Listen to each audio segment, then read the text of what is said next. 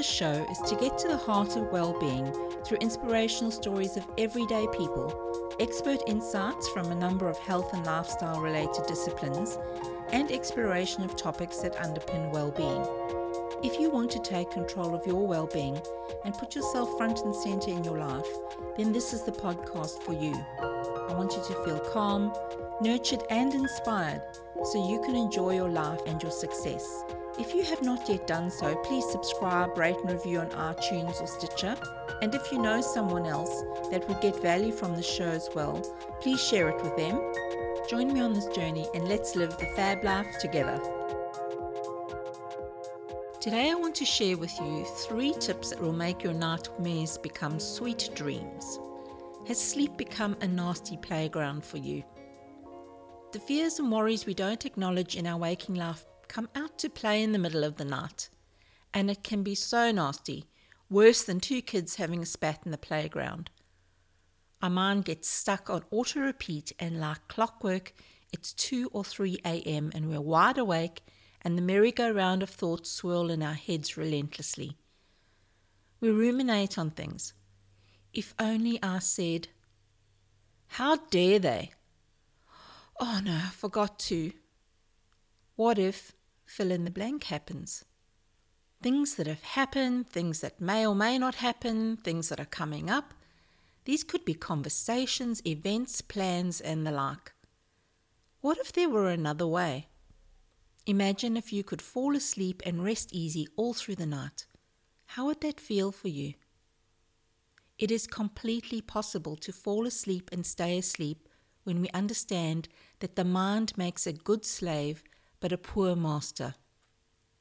All those fears and worries need a space to surface, and so we want to give them playtime long before we head to bed. When you experience quality sleep, you are better equipped during the day to cope with life's stresses, and in turn, that will support you to let go of ruminating at night. I want to share 3 reasons with you why I believe your mind makes a poor master. Number 1, our mind has a role in keeping us safe. There is a part of the brain that is aimed at protecting us, but can be hypervigilant for the wrong reasons.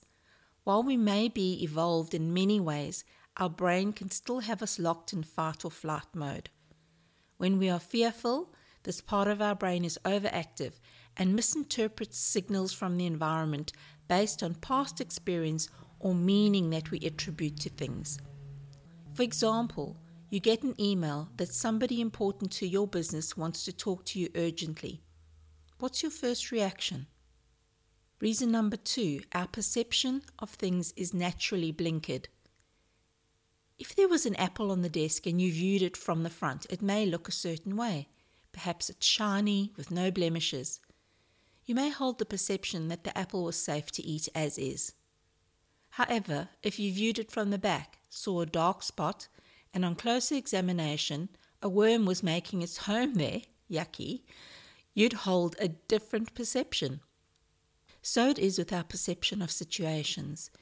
We each have the capacity to take in information, but we do this in diverse ways because of the way we think.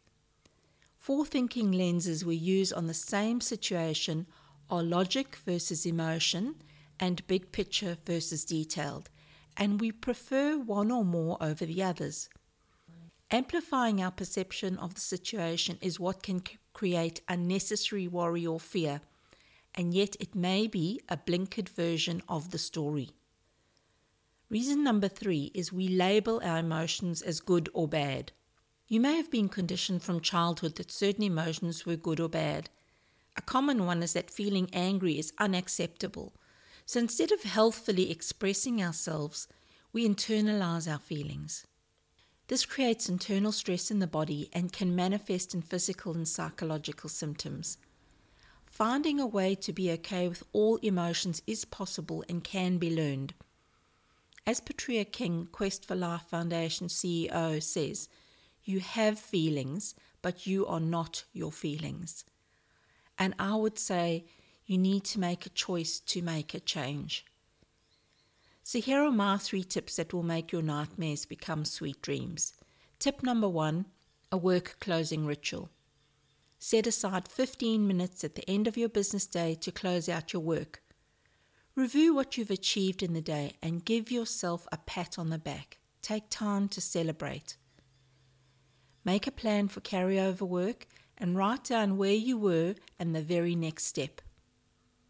Review any conversations or events that didn't go as planned. Do you need to revisit the conversation? Do you need to make a decision to be unattached to the outcome? Tip number 2, use tapping. Set aside time at least an hour before bed to use tapping, also known as EFT or the Emotional Freedom Technique.